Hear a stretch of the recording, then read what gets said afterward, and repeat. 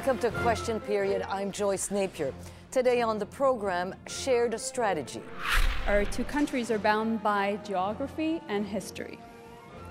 But as we see elsewhere in the world, being neighbors does not guarantee being allies.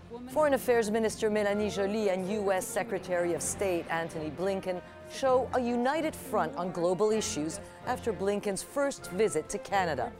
But what are the key domestic concerns and the irritants in U.S.-Canada relations right now? And how will the U.S. help shape Canada's Indo-Pacific strategy? Canada's ambassador to the U.S., Kirsten Hillman, will join us. Then, provincial push. All we're trying to do is send a message to the federal government that this is a very important issue for Canadians. Paging Dr. Purcell.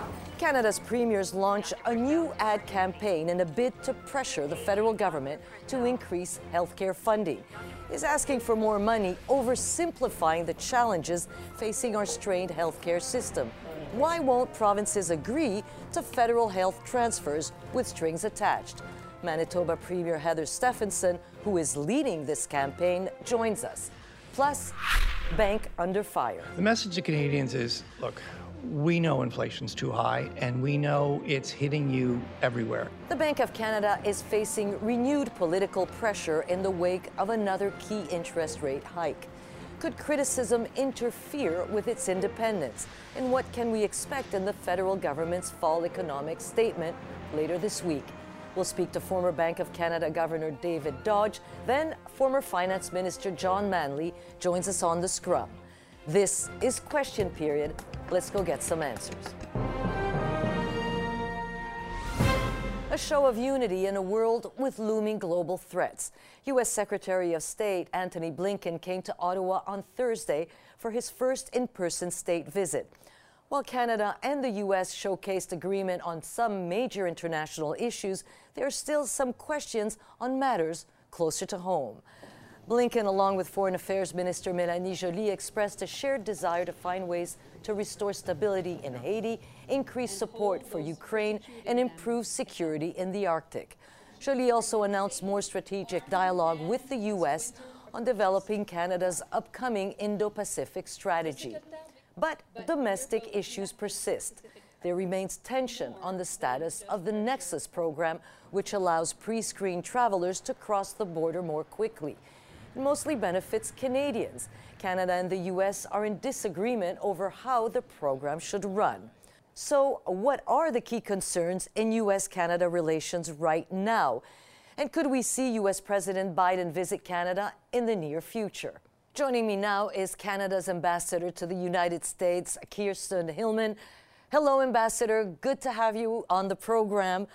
I want to ask you about the recent visit of the Secretary of State Antony Blinken. So there were no faux pas, no big oops. So the diplomat in you must have been really happy about it. I'm wondering if his visit is a precursor to a visit by President Joe Biden. Well, thanks for having me. Really nice to be with you. It was actually a very excellent visit from our perspective. We had 2 full days with the Secretary and his team, so we had some very important and detailed meetings. As to whether it's a precursor for the President's visit, I mean, the President has said several times now that he wants to come to Canada as soon as possible. He's got an election happening down here in the U.S. Well, the Congress has an election coming up, so he's got his hands full for the next little while, but we look forward to welcoming him soon. So one of the big issues during Mr. Blinken's visit is the situation in Haiti. So that's a country dealing with gang wars, gang violence, shortages, food, fuel, water, and also dealing with a surge in cases of cholera. Police can't control the situation. So the U.S. seems to want Canada to take a leading role in restoring some sort of stability. Mr. Blinken even spoke of a possible mission. Could that mission be led by Canada, who has a country that has an expertise in dealing with Haiti. So, you're really right to point out the complexity and the terribly grave situation in Haiti right now. It's very worrying. Canada has sent a group of officials, a mission down to Haiti. They are there right now, and they're coming back, and they will be reporting to us at the end of the week and into next week on their findings. We're going to use that to assess the situation on the ground and to find out, what it is that we think is needed down there from our own fact-gathering mission. The U.S. had a similar mission about 2 weeks ago that they did, or a week and a half ago that they did.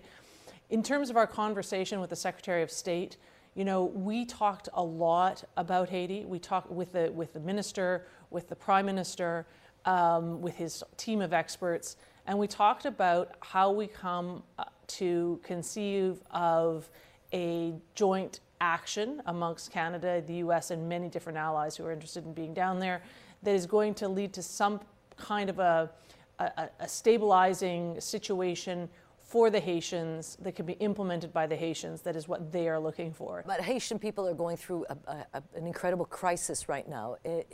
So I'm wondering, how quickly could such a mission be set up? And is there actual talk that Canada would lead that mission?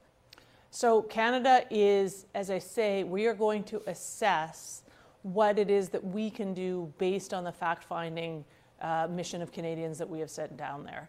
And we are going to talk with the many, many international partners in the region, in the CARICOM, but around the world, who are interested in also participating in doing what they can to help the Haitians. So we will have to, go through that process before we can determine what the best contribution is for Canada. But there's no question that the situation is dire, as you say, and we want to be able to, take step forwards as soon as possible. The United Nations is very seized of this issue, as you know well.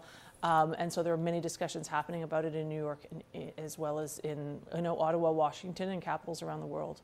So from one dire situation to the other, I'm going to take you to Ukraine. So the biggest supporter has been Washington so far. So midterms are around the corner. You mentioned that, Ambassador. Republicans and even some Democrats are saying that the U.S. should probably, scale back perhaps the help that is giving Ukraine, whereas that Ukraine needs more and more help. Is that something that you are watching? And if the Americans indeed start scaling back, would Canada have to step up its help? So I think the first thing to say, just so that Canadians recognize this, is since the Russian invasion of Ukraine, the United States Congress has been deeply supportive of the Ukrainian people. And in fact, it's been a full and complete bipartisan support there. We did talk to the Secretary about this, and in fact, he spoke about it publicly as well. And I think that what was very encouraging and important to hear was that he said that in his discussions with those people who are in the leadership roles in Congress, in funding and passing the legislation that's required by the American system to provide humanitarian and military and other support to Ukraine, they remain deeply committed, both Republicans and Democrats. And so his conversations with those people, his private conversations with those people, shows no sign of wavering in their support. So I know we're going from one to another, but I'd like to hear you on, Minister Mélanie Joly also announced the first Canada-U.S. strategic dialogue on its Indo-Pacific strategy. Is this a signal that Canada is following in the U.S. lead when it comes to its Indo-Pacific strategy? So Canada's Indo-Pacific strategy is under development, and the minister has said that it will be released before Christmas. I'm not sure on the exact timing of it, but it will be released before Christmas. It is a Canadian policy. It is based on the interests of Canadians, the interests of Canada, Canadians' perspectives as a Pacific nation. So that policy will come out, and it will frame what we're doing in the region, and it will be, as all of our policies are, they are derived from the needs and interests and priorities of Canada and Canadians. But obviously the U.S. is our closest partner, our closest trading partner, our closest security partner, also a Pacific neighbor and nation, and we will want to make sure that where we can and do work with them, we can amplify each other's activities. So the dialogue that you mentioned that is going to be scheduled between Canada and the U.S.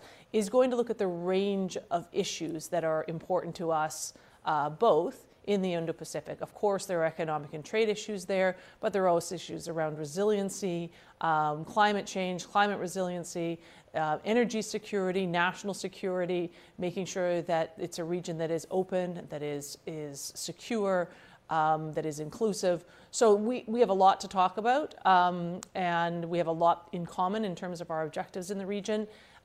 So we want to talk with the Americans as well as with all of the broader partners in the Indo-Pacific. We have to leave it at that. Canadian Ambassador to the United States, Kirsten Hillman, thank you so much for joining us this morning. Have yourself a wonderful day. Thank you so much. Good to talk to you. When we come back, turning up the heat. Premiers are renewing a push to get more healthcare money from the federal government. Why won't premiers accept healthcare transfer increases with strings attached? Manitoba Premier Heather Stefanson joins us next. Stay right here with Question Period.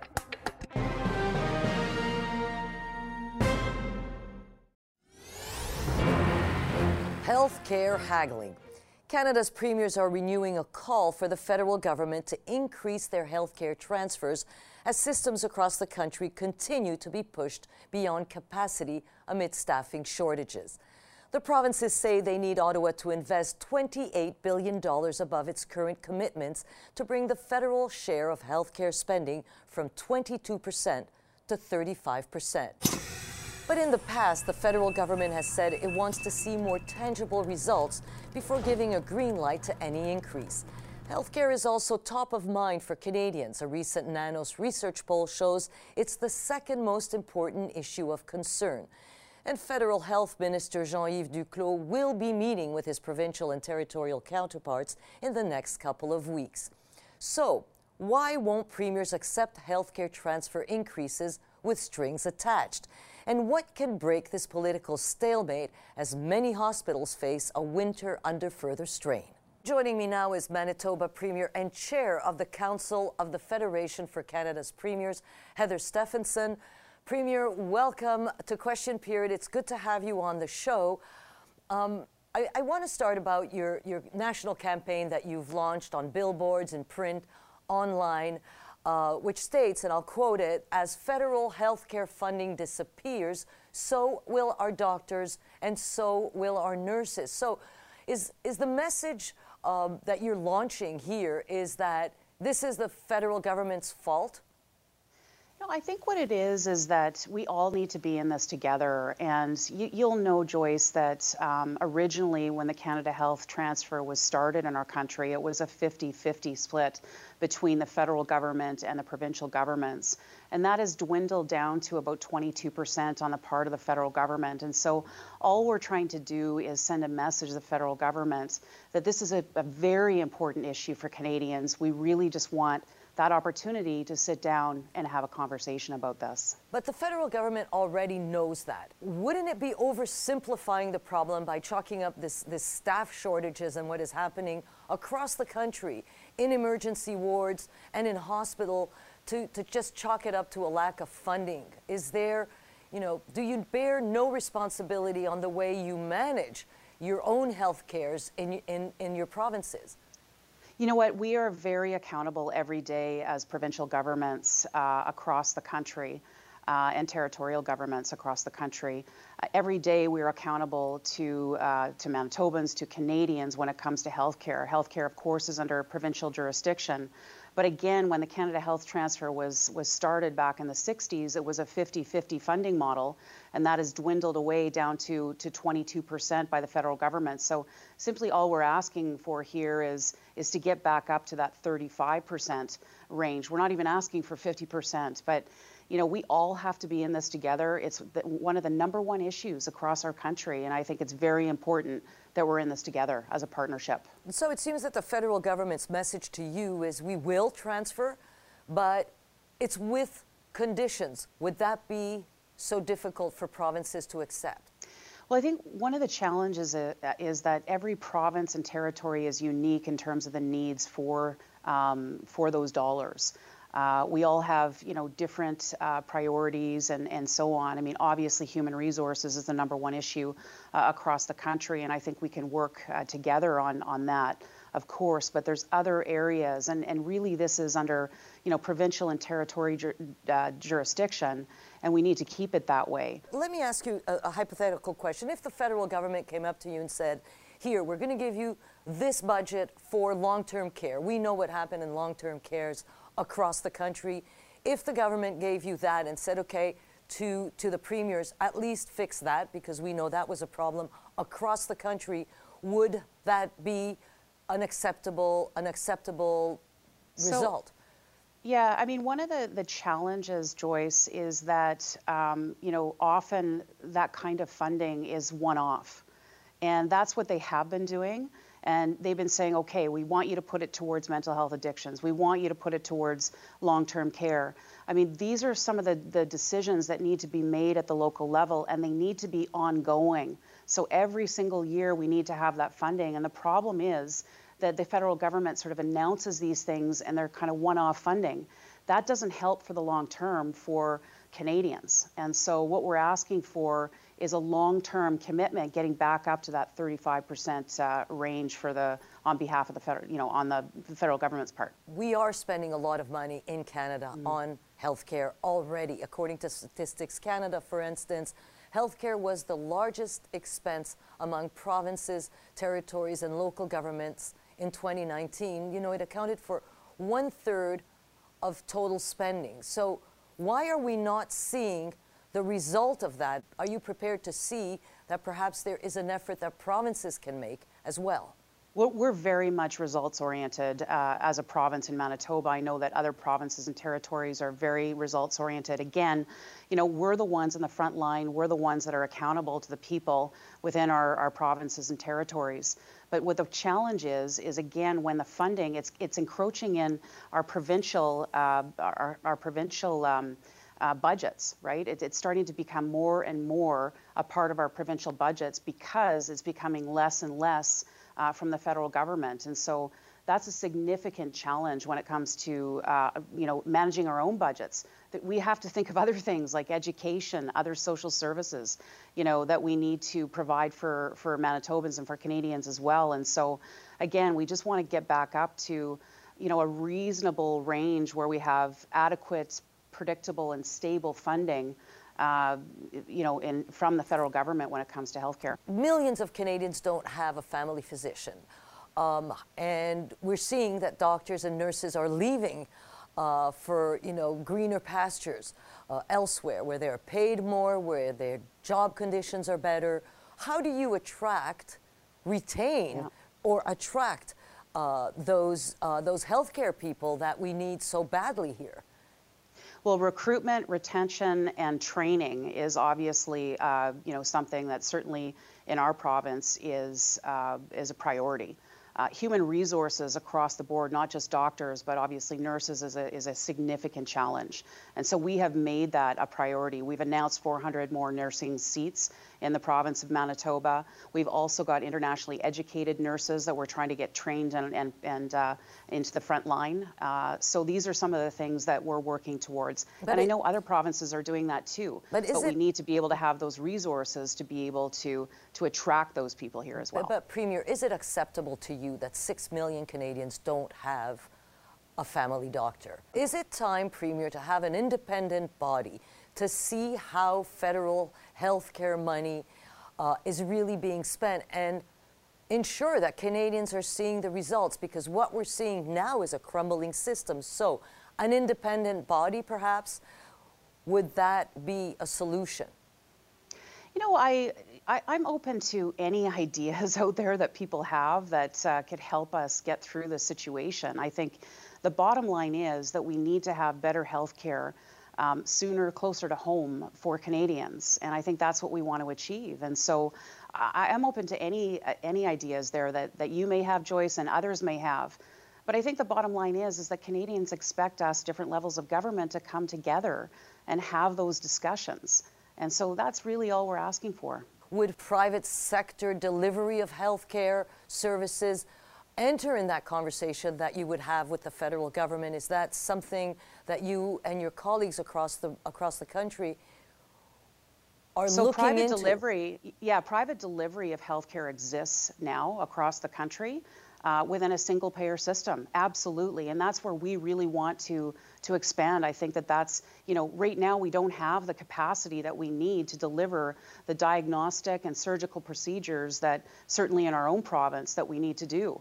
And so we are looking at ways to expand that, absolutely. Again, within a single payer system, which is the government, your healthcare, your health card is your ticket to healthcare, right? But who delivers that? There's room for expansion there. So we absolutely are open to that. Manitoba Premier Heather Stefanson, thanks so much for joining us. Thanks so much, Joyce. We did invite the federal health minister to come on the program to respond, but he was unavailable. Coming up, Inflation Nation. Are rising interest rates still the answer in the face of a slowing economy? Are criticisms from politicians hurting the central bank's credibility?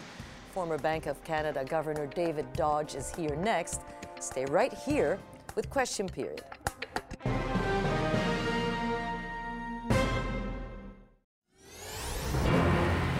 We actually do need to slow the economy to relieve the price pressures.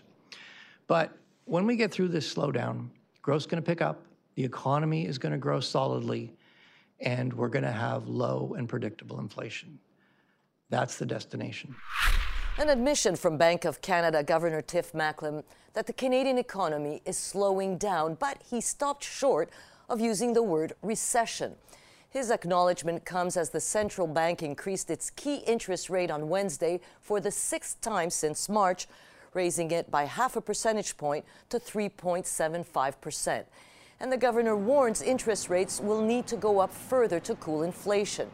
Recently, the bank has come under more fire, and not just from Conservative leader Pierre Poilievre. On this show last week, NDP leader Jagmeet Singh said aggressive rate hikes are without merit, and he urged the Liberal government to do more to help Canadians. So, what could a recession look like in Canada, and are renewed criticisms of the central bank hurting its credibility? Joining me now is former Bank of Canada Governor David Dodge. Welcome to Question Period. Good to have you here, sir. I want to ask you about this past week. The governor, Tiff Macklem, increased the rate by 0.5 percentage point. Everybody was expecting it to be 0.75 of a point. So there was a sigh of relief. Oh, maybe the cycle of aggressive increases is over. Is there a light at the end of the tunnel? What was your take? So I think a lot of us out there think that probably the terminal top rate was going to be somewhere between 4.25%. And the question was how to approach that, whether you approach that more rapidly or less rapidly. They had been moving very rapidly up till now. They decided to approach it slightly less rapidly. But I think the objective remains the same. I think Joyce, what's really important to remember is the impact of what has been done and what may be done over the next remainder of this year is really only going to be felt next spring. Yeah. Right? And so everybody... But the fear is felt now. This is a very aggressive... Since March, he has been extremely aggressive. In fact, the most aggressive central bank, if you look at the figures and you look at the charts. So it has been... Has he gone too fast, too far, too soon? No, I think the right thing was to go fast because they started too late. All the central banks started too late. But particularly here in North America, where we have had very, very strong recovery. We've never had a recovery as rapid as the one we had in 21. I mean, it was incredible. And so we kind of misjudged the speed, right? And it was great that it recovered fast, but we misjudged that speed. So we didn't quite move early enough. And that meant that central banks had to move faster. But is that too much of a hit for consumers, right? Because you got to think about, yes, the monetary policy, the fiscal policy. also have to think about, and I'm sure governors have to think about that, the impact on Canadians. Right. So the right thing, you asked me for my opinion, the right thing was to go very fast. The right thing is to not go too far, because what we know that the impact of what we've done is only going to come out next spring. And we don't know what else is going to be going on in the world next spring.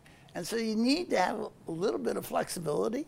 So my judgment is that they've been doing a very good job.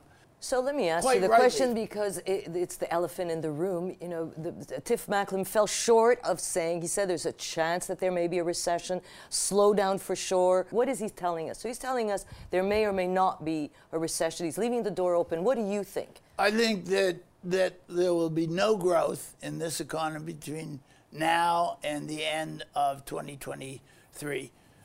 Whether that means a couple of quarters, negative quarters, or whatever, I can't predict that.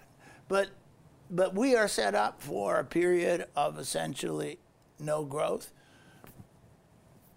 The one thing that is different this time, when we normally think of a recession with a capital R, we think of massive unemployment and massive dislocation.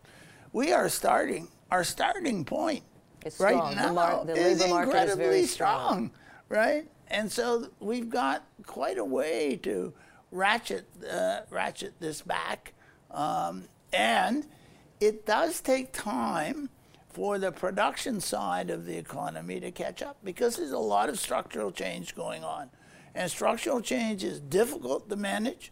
And in the past, when we've had structural change, it's usually been accompanied by quite a bit of inflation in that process. So it's a very difficult time. We're navigating, and I think that's the right word, we're navigating our way through rather choppy seas, and we want to be a bit like Goldilocks, right? We don't want to be too hot or too cold to navigate through. But what is really important, and I will say this because I lived through the 1970s and the mistakes that we made in the 1970s. And the really important thing is not to allow inflation to become entrenched. Yes. Because once it's entrenched, it is really expensive to get rid of. That is his biggest fear.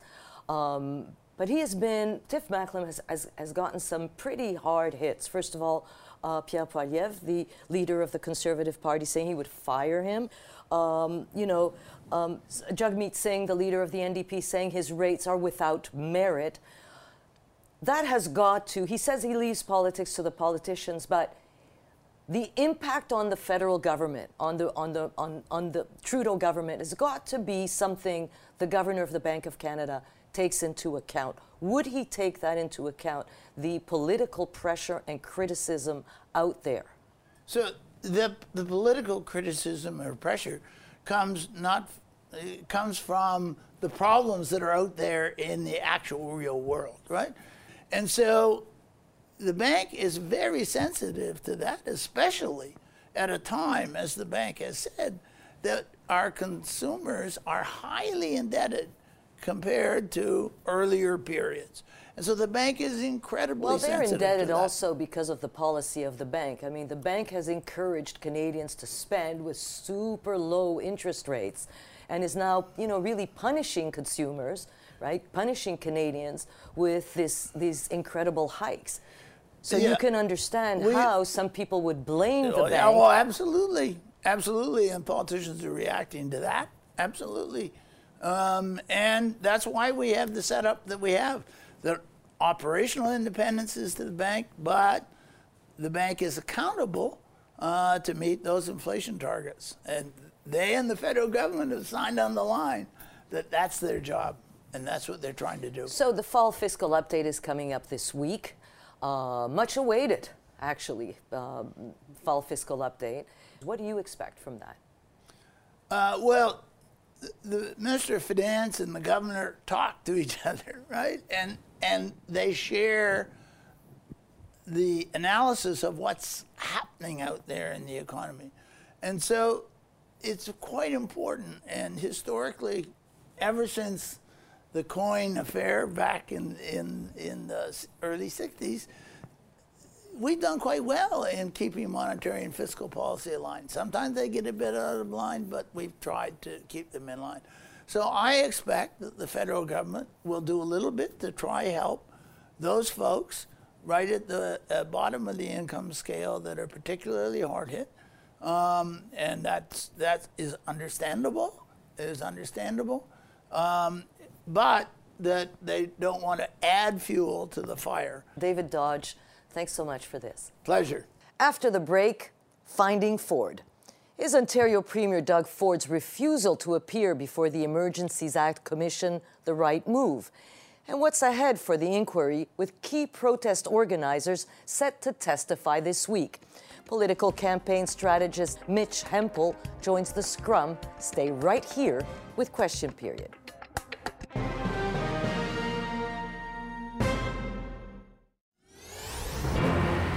Finger-pointing and the so-called Freedom Convoy. The inquiry into the federal government's use of the Emergencies Act continues this week. The Commission has so far heard from City of Ottawa residents and officials and several levels of law enforcement. Still to come are protest organizers, including Tamara Lich and Pat King, and 8 federal cabinet ministers. But notably absent from the witness list is Ontario Premier Doug Ford.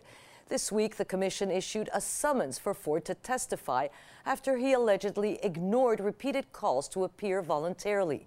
Ford is challenging the summons, arguing he has parliamentary privilege, which can preclude members of the Ontario legislature from being compelled to testify in certain legal proceedings. The application for a judicial review is set to be heard this Tuesday. So is Ford's refusal to appear the right play?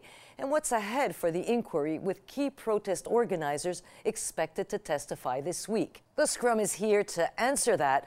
John Ivison is a political columnist and the bureau chief of the National Post here in Ottawa.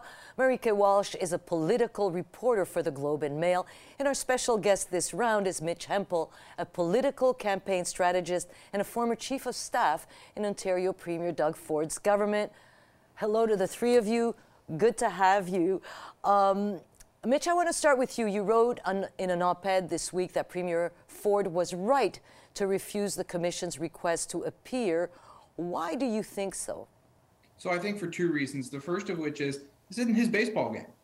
Like the Commission is convened under the Emergencies Act to examine the federal government's decisions and the results of those decisions. And Doug Ford doesn't sit in the federal cabinet. Invoking the Federal Emergencies Act wasn't his call. And I think it's probably time that the Prime Minister's decision stopped being a teachable moment for everybody else. In addition to that, just as a premier, it's his job to respect and protect the responsibilities and the authority of the legislative branch. And I don't think any premier could have allowed one of their MPPs, and especially themselves, to be summoned by a court that doesn't have the authority to do it. So, Marika, the Commission said they made repeated requests for him to appear. How does that make him look politically, or does Mitch have a point? I mean, the Premier said this is a federal inquiry, it's a federal act. He repeated federal about 5 times. Does he pay a political price? I actually think it's yes to both. I think that he politically, strategically is making the right move if he can avoid being a witness, because I don't think he'll come out looking very good. Most witnesses haven't so far. And on the flip side, I think, though, there are transparency questions that do need to be put to him. Ottawa is in Ontario. The police are creatures of the province, not of the federal government. And the question for Doug Ford is, why was it so mishandled that the federal government needed to step in? And that seems to be something that he has magically avoided answering, and it's actually really some savvy political strategy that he has completely dodged accountability on this issue. So, is that a good strategy? Well, I think he is within his bounds. I think I think there is a parliamentary privilege issue here, in that the point Mitch points out that you can't just summon an MPP or an MP to court and therefore miss votes or whatever. There is a principle there. But while privilege might exist, he's abusing it. I mean, when Trudeau said Doug Ford is hiding, I think he had a point. I mean, when you look through the testimony we've seen so far, the mayor of Ottawa was trying to arrange meetings, and Doug Ford was like McCavity the cat. He was nowhere to be found. And then the city manager for Ottawa was talking about trying to get the Solicitor General at the time, Sylvie Jones, who's also been summoned, to get her involved, and she totally washed her hands of it, according to him, saying this was a police issue and that the law enforcement officials should talk to each other and elected officials should not be involved, all of which seems to be a violation not only of the rule of law but of accountability. This is how our country is run. So, Mitch, in the judicial review application to quash the summons, Ford's team states, quote, irreparable harm will occur if a stay is not granted. Do you agree? I mean, is he right to claim parliamentary privilege, or does he have a duty, as Marika says, to answer these questions? Well, so yes, it's irreparable harm to the institution of privilege if the court allows the judicial inquiry in this case to allow any elected official to be summoned. Like, that's a precedent. And so that is irrevocable harm. To John's sort of point, though, like, I mean, it's difficult to fault the Premier for wanting to opt out of one of the biggest buck passing exercises I think we've seen recently. I think if Jim Watson tried to pass any more bucks, he'd qualify as a currency trader after his testimony. But just like, ultimately, this is about, and the Act is very clear on this. And like, you got to give credit to Perrin Beatty for writing it this way. Like, it's a federal decision to implement the Act. The inquiry looking into that decision is supposed to examine the federal government's decision-making and actions. Like, the federal council lawyers, to their credit, have done a very good job of trying to shine a light just about everywhere else. And God knows nobody attracts a bigger spotlight than Doug Ford. But ultimately, the core mandate of this commission is the federal government's decision. And this sideshow this week has largely allowed the federal government to avoid talking about that. So as of tomorrow, actually, organizers are going to come and start testifying at this hearing. Marika, what are you looking for? I think that the testimony this week brings the theater of the commission to a whole new level than we've seen so far, and that will draw a lot of eyeballs. But I think what actually will be the most revealing could be the documents that come with it. The discussions, the text messages around these organizers, what they were saying behind the scenes, what they were saying to police, I think will hopefully reveal a lot more about what police were dealing with. And if you fit those two together, we might get a better picture of what was actually happening. How interesting. So the theater will continue this week. Mitch Hempel and Marika Walsh, thanks for joining us. John Ivison will stay with us. Still to come, federal finances. Finance Minister Chrystia Freeland will be unveiling her fall economic statement later this week. How can the federal government balance restraint while tackling the rising cost of living? Former Finance Minister John Manley joins us next on The Scrum. Stay right here with Question Period.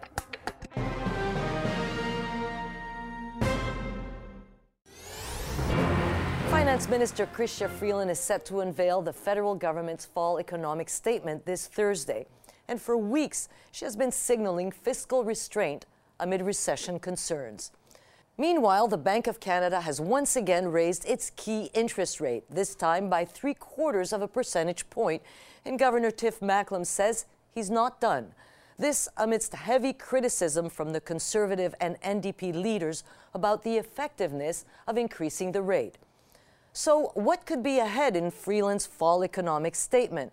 And is criticism towards the Bank of Canada fair? The Scrum is here to answer that. John Ivison is a political journalist, a columnist, and also the bureau chief of the National Post here in Ottawa. Amber Kanwar is an anchor and reporter with BNN Bloomberg. And our special guest is John Manley, a former finance minister and current senior business advisor at Bennett Jones. Good morning to the three of you. Thanks for being there. John Manley, I want to start with you because we're expecting a fall economic statement this week. You heard what Chrystia Freeland said these past weeks. This is not a government known for its fiscal restraint. What are you expecting?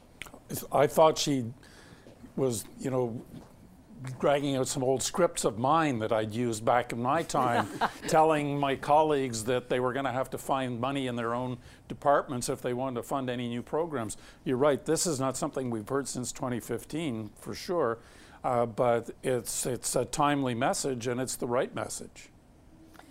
So, John, how does this government balance its supply and confidence agreement with the NDP, who want them to spend, and on the other hand, you know, they heed the message from the Bank of Canada, which is increasing interest rates to control inflation. So how does politically, how do they play it? Well, I think politically, the key or the cornerstone of that agreement is the dental plan, which we've already seen some measures taken for the under-12s, and they're going to roll that out. I think if Jagmeet Singh gets that, then he can turn to his caucus and say, look, we've achieved something. But it is kind of interesting that the government is in a kind of peculiar spot. And funnily enough, it's not because of rising deficits. We've just seen the fiscal monitor, which came out on Friday and said in the 5 months to the end of August, we actually had a surplus. And that's partly because revenues are up because of inflation, and partly because program costs are down because of COVID measures being cut off. But the real problem is if the government keeps spending lots of money, it's working at cross purposes to what the Bank of Canada is doing on inflation. And they've already done that to some extent with a $12 billion package of relief measures for rental and dental and all these other things. So Freeland is essentially saying we can't keep doing that. And I don't think that is going to go down well with the NDP. Well, that's what I think. But I want to bring Amber in here. So Governor Tiff Macklem says he's not done actually raising those interest rates. You know, what's the general consensus among economists about where we will end up by the end of the year? With respect to rates, likely that we're towards the end of raising rates, but certainly not done yet. And the wild card is about inflation. It is still high. Yes, it's come down, but these rate hikes have not really moved the needle with respect to bringing inflation down to 2%.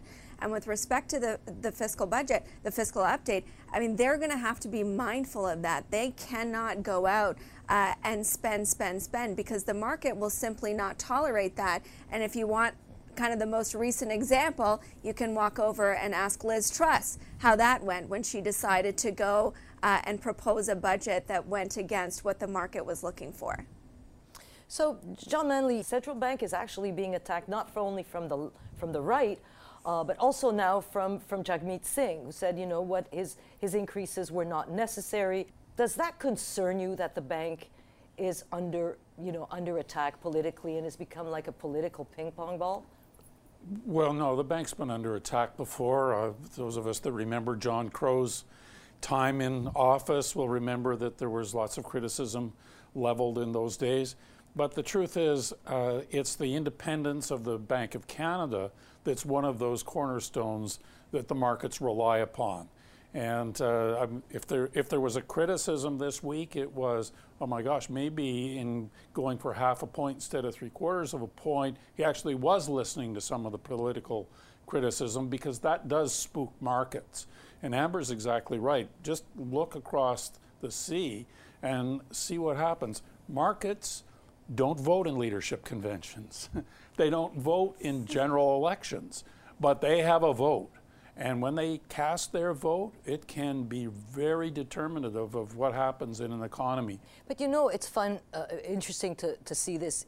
The bank makes its decisions independently, but the political implications, or who takes the political hit, is the government. Right. So this bank has been the most aggressive in its increases practically in the world. It's leading these aggressive increases. How will that play with the public?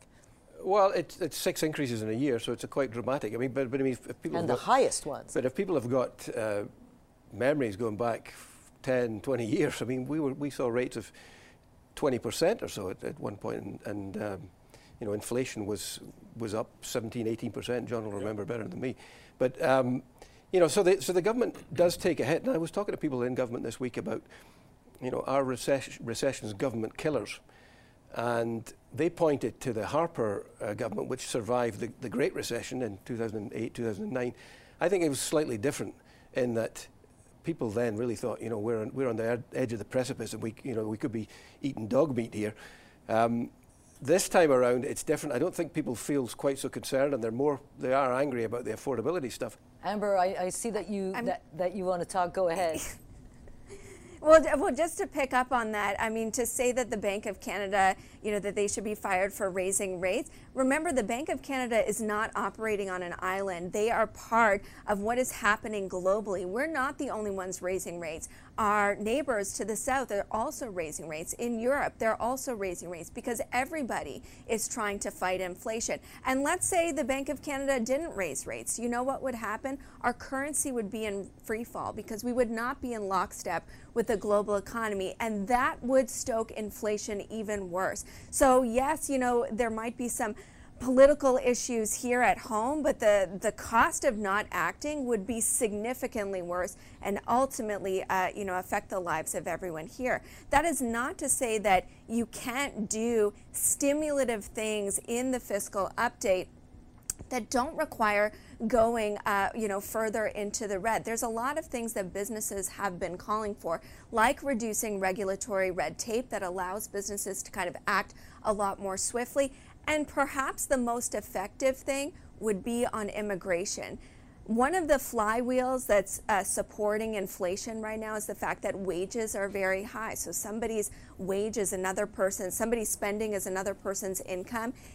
If you are able to break that through getting in skilled workers and unskilled workers so that people have more options when they're looking to hire, that's a stimulative measure that doesn't necessarily cost you and force you to go further and further into deficit. So there certainly are creative ways to be stimulative without breaking the bank. How interesting. And we'll know a lot more on Thursday when we see that fiscal update. That's unfortunately all the time we have. John Manley, Amber Canwar, and John Ivison, thanks so much for joining us. And that's Question Period for this week. Thanks for tuning in and enjoy your Sunday. We'll be back here in 7 short days.